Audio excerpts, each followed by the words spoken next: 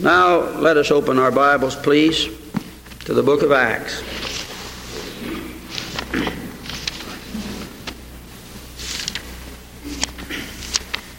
And I want you to turn with me to the second chapter of the book of Acts.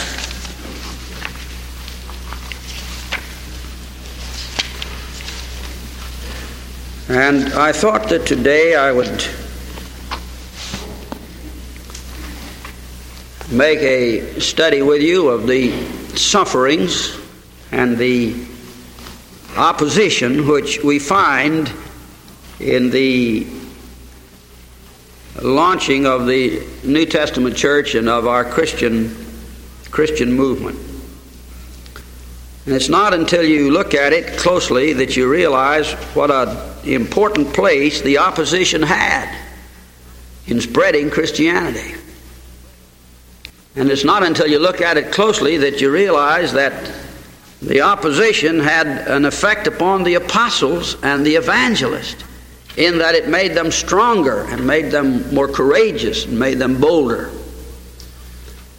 So in the opposition which was manifest in the New Testament, in the development of the Christian church, is something which still continues. It has never stopped. And the opposition which the disciples ran into was directly related to the awful hatred which had vented itself against Christ in his crucifixion. The whole generation that had repudiated Christ and crucified him and were determined that they would silence what he was seeking to do, immediately gathered its strength and vented its hatred against these disciples. And as soon as it became apparent that they hadn't successfully stamped out this movement, they hadn't been effective in eliminating what the Lord Jesus was talking about by his crucifixion, by just putting him away, the moment it became apparent that the desires of the ecclesiastical leaders of that day to stamp out this awful rebellion that they saw manifesting itself, then they organized themselves to destroy those who would carry on the work of the Lord Jesus Christ. And the same forces, beloved, in the world today that are opposing the Christian movement are the forces that opposed it in the beginning, the forces of unbelief, the forces that are offended by the preaching of the cross, the forces that look at this cross and they pronounce it foolishness. And so here you have the foolishness of the cross and the offense of the cross and the scandal of the cross and all of these things now that are gathered up to be hurled against the Christians who believed in Jesus Christ. And so when you turn to the first and second chapters and you see the apostles, and here in this first account of the preaching, Peter gives it to us in his first sermon on the day of Pentecost. And if you'll read beginning with verse 41, and they that gladly received his word were baptized. And the same day there were added unto them about 3,000 souls. And they continued steadfastly in the apostles' doctrine and fellowship and in breaking of bread and in prayers. Now here they were, the apostles got up and Paul made this magnificent speech on the day of Pentecost, the first great sermon. 3,000 souls were converted. And he said, men and brethren, repent and be baptized every one of you in the name of Jesus Christ for the remission of sins, and ye shall receive the gift of the Holy Ghost. For the promise is unto you and to your children and to all that are afar off, even as many as the Lord our God shall call. And with many other words did he testify and exhort them, saying, save yourselves from this untoward generation. And then they believed and they continued steadfastly in the apostles' doctrine. They knew what they believed. They had the knowledge that Christ Jesus was the Messiah. And they recognized that He had come to deal with their sin. And they held on to the apostles' doctrine. And in that doctrine they found this precious communion one with another, because they had come into the life which Christ gave and into the possession of the promises that God had provided for His people. And then they had the breaking of bread, which of course was the communion table, and prayers. And so here they are, a believing people, a fellowshipping people, a testifying people, and a praying people. And beloved, that's about all you need. If you have the doctrine, which is the Word, if you have the fellowship, which is our church, if you have the communion, which is our testimony to the body and the blood of our Lord Jesus Christ, and if you have prayer relationship and contact with the Father in heaven, that's all you need. And that's what they had. And then you'll notice the next day Peter went into the temple in verse chapter 3, and he healed this impotent man, and that caused a great disturbance. Peter says, I don't have any silver and don't have any gold, but in the name of Christ rise up and walk. And then we have this magnificent speech which the Apostle Peter makes, his second great sermon. And at the close of this second great sermon, we find that the ecclesiastical leaders of the day, they're very much against him. And so in chapter 4 we read, And as they spake unto the people, the priests and the captains of the temple and the Sadducees came upon them, being grieved that they taught the people, and they laid hands on them and put them in the prison or in hold until the next day. It only took Peter 2 sermons to land in prison. Just 2 of them. He got the first one off all right, got 3,000 souls saved, but when he got the second one on their way, and you had 5,000 souls saved, and when he got through with his second sermon, he was in the hold. They had him in prison. They came upon them. They were grieved at what he was preaching. They didn't like it. And they laid their hands on him. And then they took him and they put him over in prison. And this is the beginning now of this opposition which runs all the way through the New Testament, all the way through the remainder of the book of Acts, and on down through the history of the Christian church, down through the days of the Puritans, down through the days of William Penn, down through our days, and down to what's beginning to take place in our own country.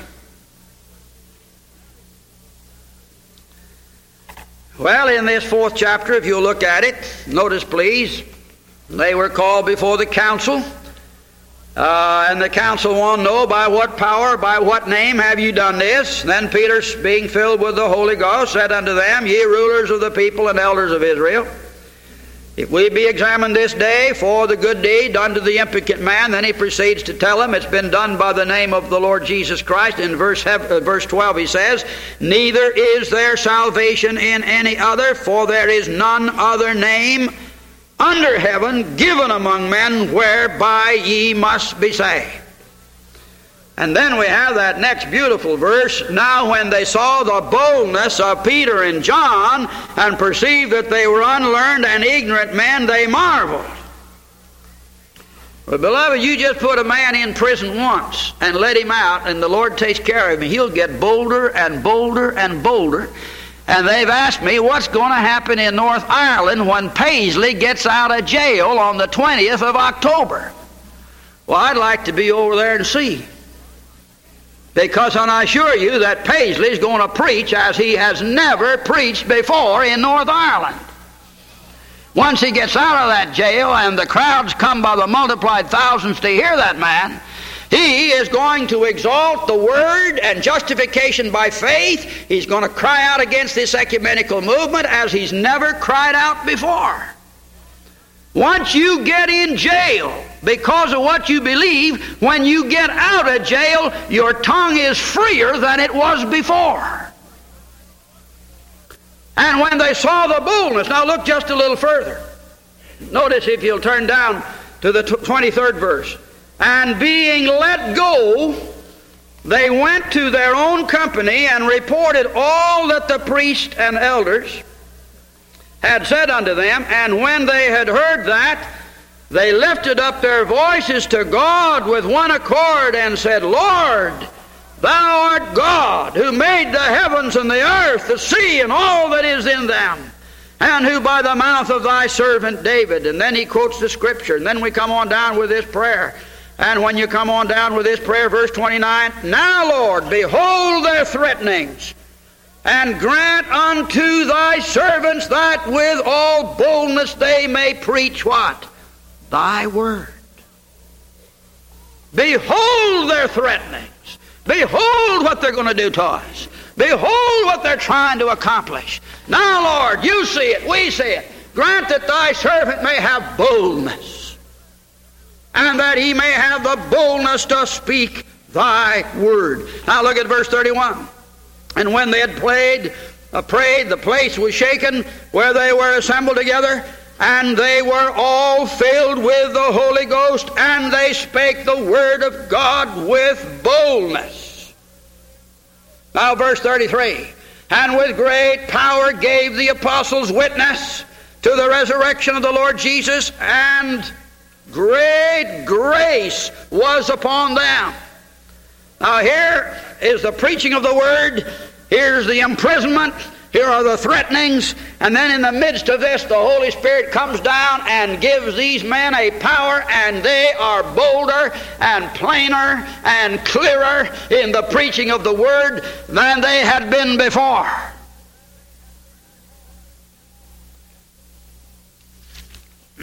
Will you turn with me over, please, to the 5th chapter of the book of Acts?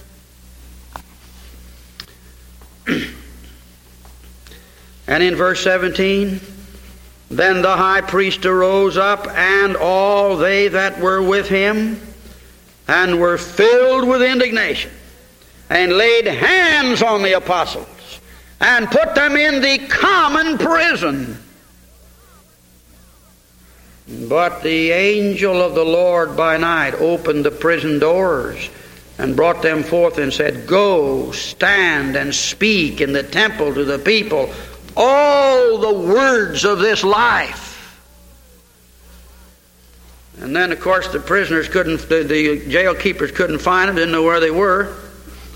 And then verse 25, Then came one and told them, saying, Behold, the men whom ye put in prison are standing in the temple and teaching the people. And then went the captain with the officers and brought them without violence, for they feared the people, lest they should have them stoned. And when they had brought them, they set them before the council. And the high priest asked them, saying, Did not we straightway command you that ye should not teach in the name? And behold, ye have filled Jerusalem with your doctrine, and intend to bring this man's blood upon us. Somebody said to me the other day, Dr. McIntyre, what in the world ever led you to outline a program of 30 rallies and preach every night and go running across the state? Don't you know that you shouldn't have thought in terms like that?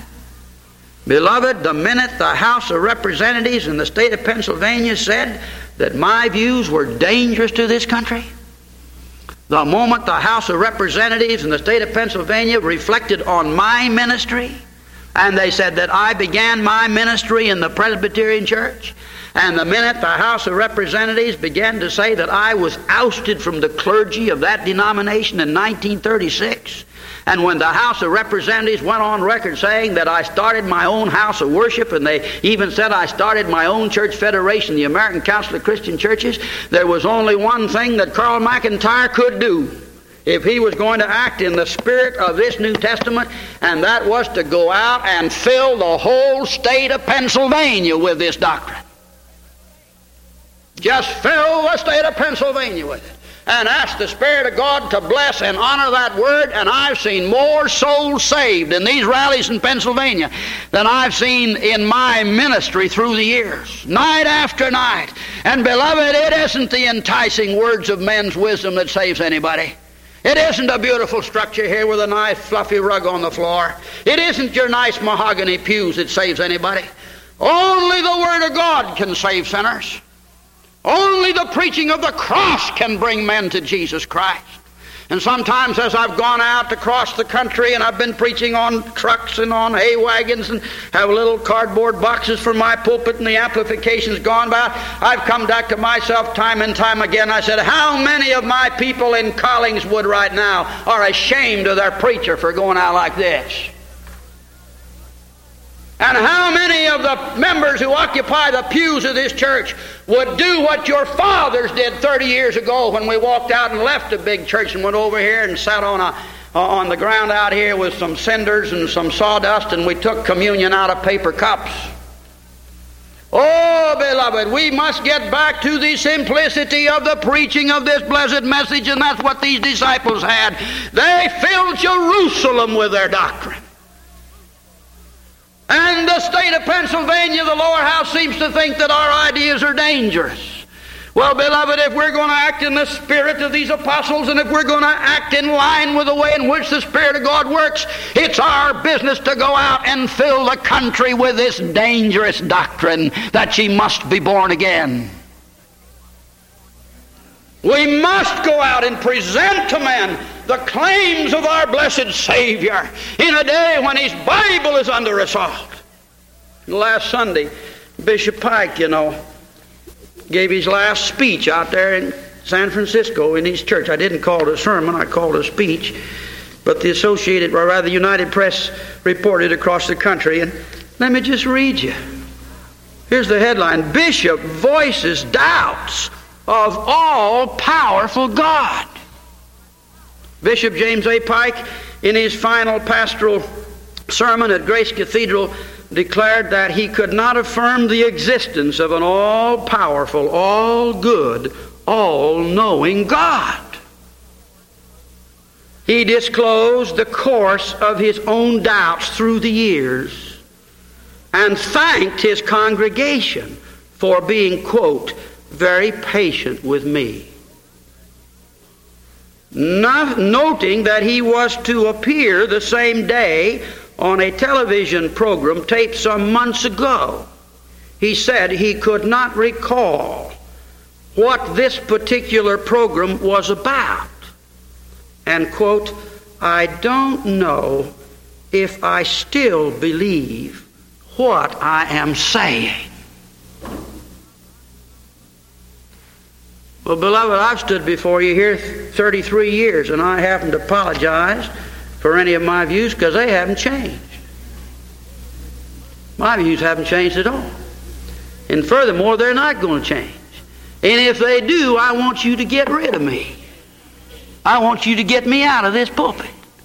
If my views change, I want you to tell the pastor of this church, Pastor, you were all right when you were a younger man, but you've changed your ideas. And we're not going to let our children sit under the preaching of a man, no longer how long he's been here, if he doesn't believe this Bible to be the inspired and infallible Word of God. Well, last Sunday, Dr. Blake was preaching in New York. Pike was in San Francisco, and Blake was in New York. And Blake was preaching on Christian unity, and here's what the New York Times said, quote, a world Protestant leader called on ecumenical and anti-ecumenical Christians yesterday to bury their theological hatchets and get on with uniting Christendom. And then the writer goes on to say, probably, well, let me read you a little further here. Blake says, anti-ecumenical groups, he said, often win support by appealing to the worst prejudices of Christians everywhere. Some of them have publicly charged that the ecumenically minded churches are unbiblical, uninterested in individual evangelism, materialistic, and even socialistic. Probably the most militant of the anti-ecumenical bodies is the theologically conservative American Council of Christian Churches, headed by Dr. Carl McIntyre. The American Council has for years bitterly criticized what it describes as the liberal modernism of both the World Council and the National Council of Churches. Do you mean to say, beloved, that Dr. Blake has gotten to the place where he thinks that the anti-ecumenical company is so large that unless he can get them working with him in some way, they're not going to get on with the job of reuniting Christendom? And do you mean to say that Dr. Blake would have any idea that he'd like to have Dr. McIntyre in the same church with him? Can you imagine anything like that developing? But here it is, beloved, and why is it that the state of Pennsylvania passes Resolution 160 and gets into these areas and say that Dr. McIntyre's made vicious attacks on the National Council of Churches? The answer is that these forces are doing what they can to suppress, to discredit, to turn the minds of people away, and they can only go so far at the present time in our country. They're going a little further in North Ireland at the present time. But the great barrier today against their dreams of their world church stands this company of believers here in Pennsylvania and around the world who say that we cannot be in fellowship with bishops and clerics who can't affirm beliefs in an all-powerful God. And when you see this taking place, San Francisco last Sunday, New York last Sunday, and here we are in the state of Pennsylvania seeing gather together and coming together a company of people from all these different churches, all these different gatherings. They're coming together, and you're going to see the real spirit of persecution manifest itself before we get through. But you know, I've told these people these last days as I've been out preaching about these things, that the Lord's going to overrule all of this. If it hadn't been for Resolution 160, which the state legislature passed, I wouldn't have had a summer tour of the state of Pennsylvania. I've seen that state from beginning to end, beloved. I know the state. I've slept in their motels. I've lived in their farmhouses. I've flown over their country. And I've got to where I kind of like the state of Pennsylvania. It's a beautiful state, beloved. And not only that, but it's filled with a lot of Pennsylvania Dutchmen and a lot of Mennonites and a lot of Calvinists and a lot of independents. And it's just filled with all kinds of good people across that country. And they're heartbroken, they're disillusioned. The leaders that they trusted have gone off and left them, and they're sheep without shepherds. That's what they are. And when I go across their state and we get into these various areas and we go out and we take this blessed book, and then they tune on these radio stations that we have in the morning, and they're listening and they're listening and they're listening, and they're anxious that someone is raising the question about obedience to Christ and faithfulness to His Word and the preservation of the kind of liberty that we now have. All right, will you turn with me now over to the 7th chapter of the book of Acts? And here, of course, we have the account of Stephen, one of the deacons. And in the latter part of the 6th chapter, and they stirred up the people and elders and scribes and came upon him. They came upon him, caught him, brought him to the council, set up false witnesses, which said, "This man ceaseth not to speak blasphemous words."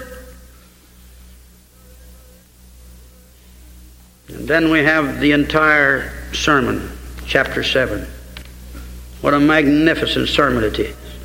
In verse 51, "Ye stiff-necked and uncircumcised in your hearts and ears, ye do always resist the Holy Ghost, as your fathers did, so do ye. Which of the prophets have your fathers not persecuted? And have they slain them?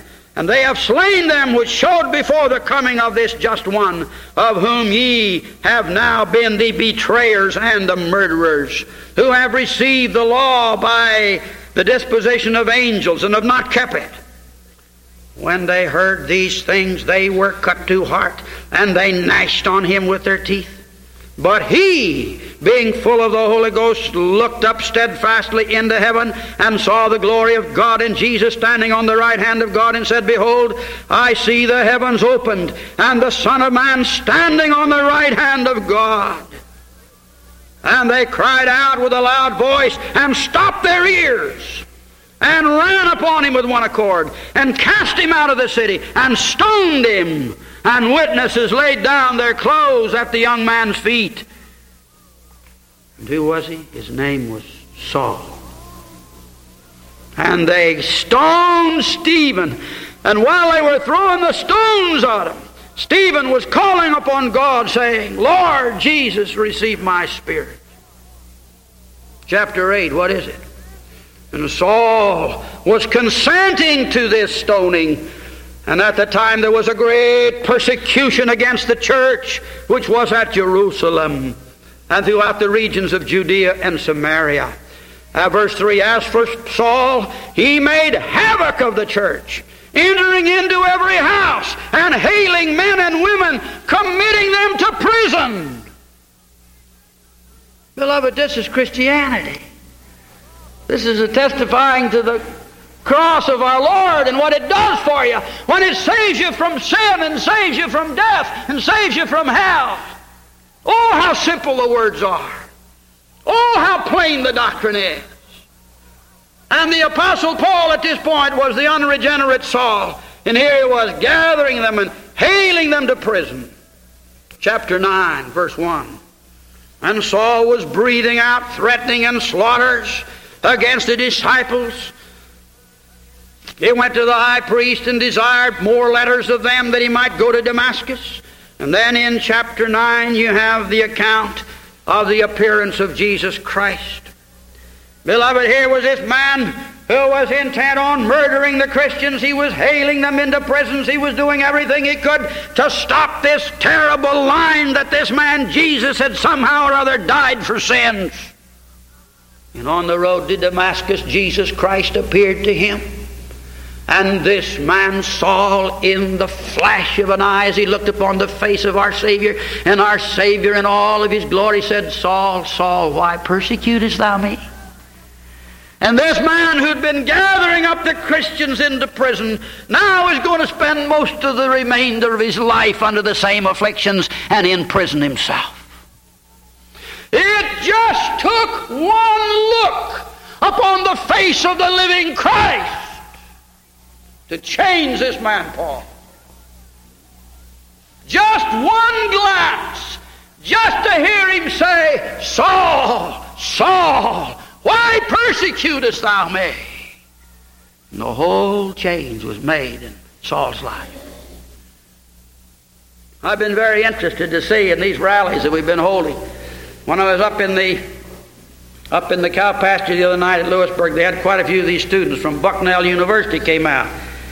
And I was interested in preaching to them. They were over here on the side, and they had their chins all whiskered up and a few other things. And I was wondering what they were going to do, because I've had no opposition, I've had no trouble. Nobody's ever caused any disturbance. And you wonder why sooner or later somebody might cause a little disturbance. They've changed some signs on the road, but they've never come near. I'll tell you why they don't do it. The presence of the Word of God and my use of it, my handling of it, it just covers everything we're doing, is a fire about which they won't dare get over. It's just a hedge. Tremendous thing what this Word has done. It's a covering, tremendous covering. But I watched those fellows as I began to preach. And I preached the Word, and they listened, and I watched them, and they went to each other, well, what's this guy going to do next?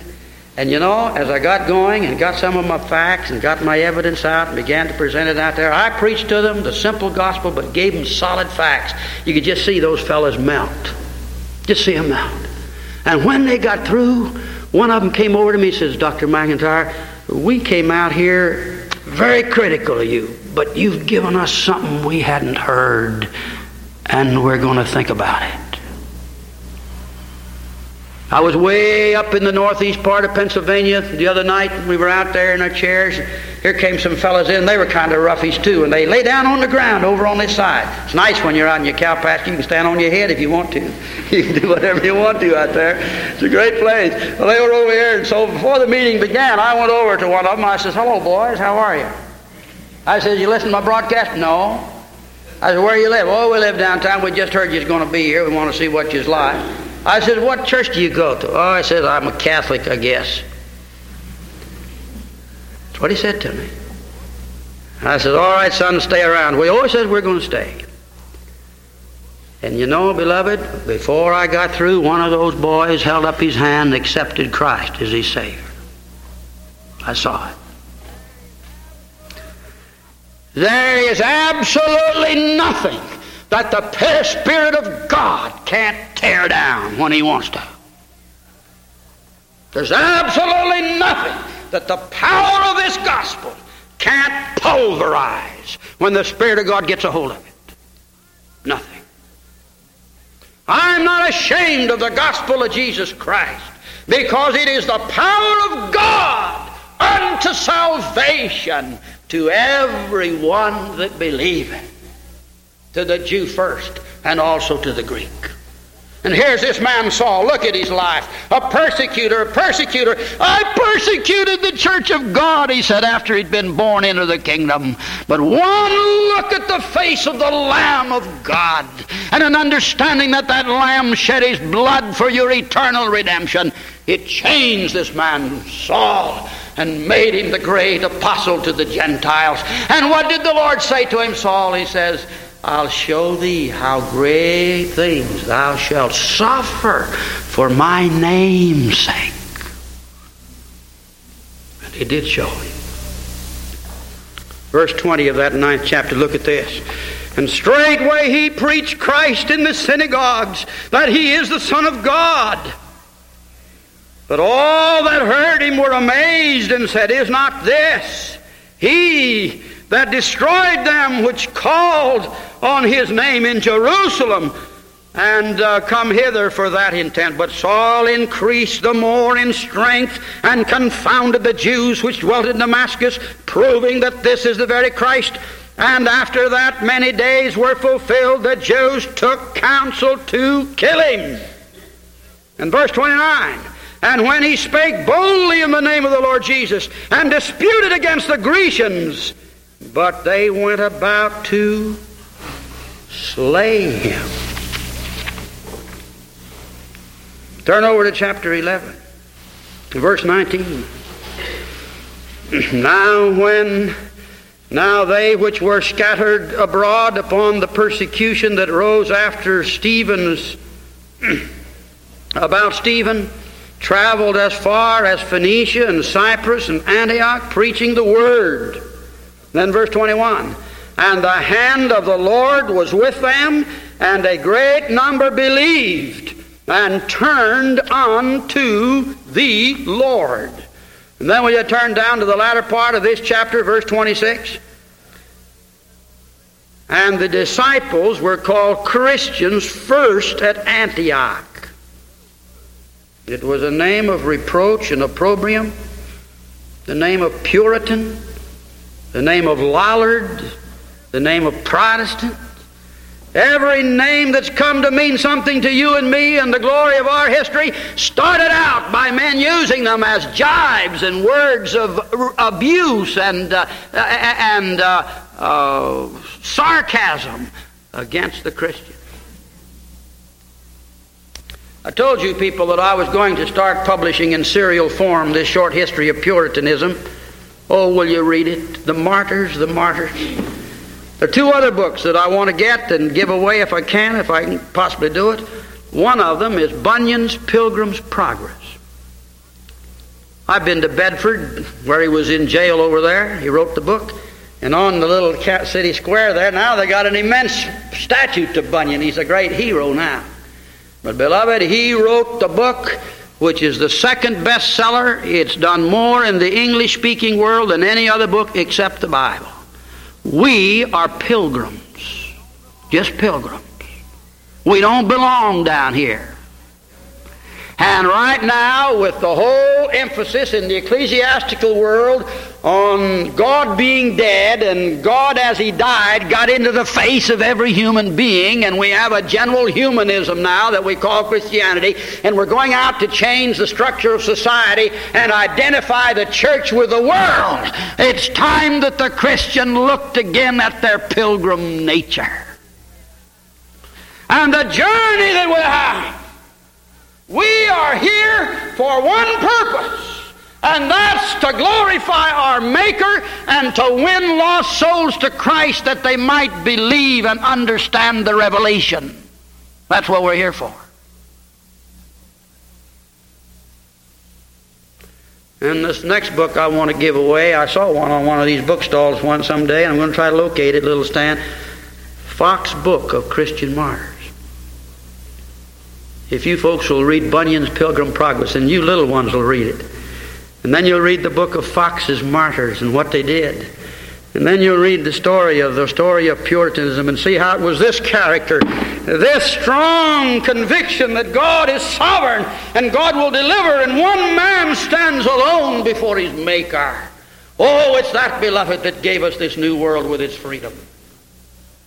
And it's ideas of that kind that now must again enter into the hearts and minds and live in the souls of men who belong to the Lord Jesus Christ and who delight in His precious service. I've been telling these people in these cow pasture rallies, I want to get them so stirred up and so inspired and so challenged and so thrilled that if they can't get up to Harrisburg any other way, I want them to walk.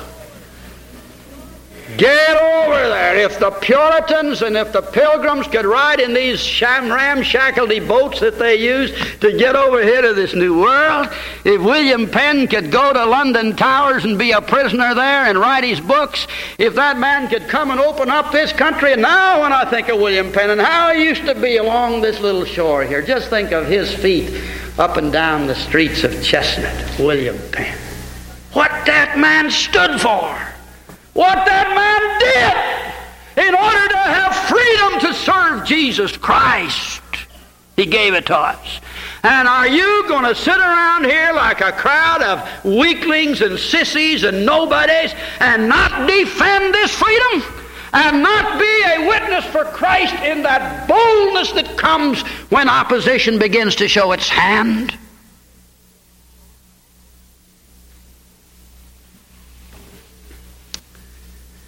Oh, what a people we are, beloved. We have some. Look at this book. Now, I didn't get into Paul after Paul gets through getting saved. Every town he goes to, they try to throw him in jail. That's right. And finally goes up to Jerusalem with his offering, and they lay him hold on in the temple, and they claim he disturbed the riot. And right there in that chapter, the 21st chapter of Acts, and the whole rest of the book, 25, 26, 27, 28, to the end of the book of Acts, poor Paul's a prisoner the rest of his life. A prisoner.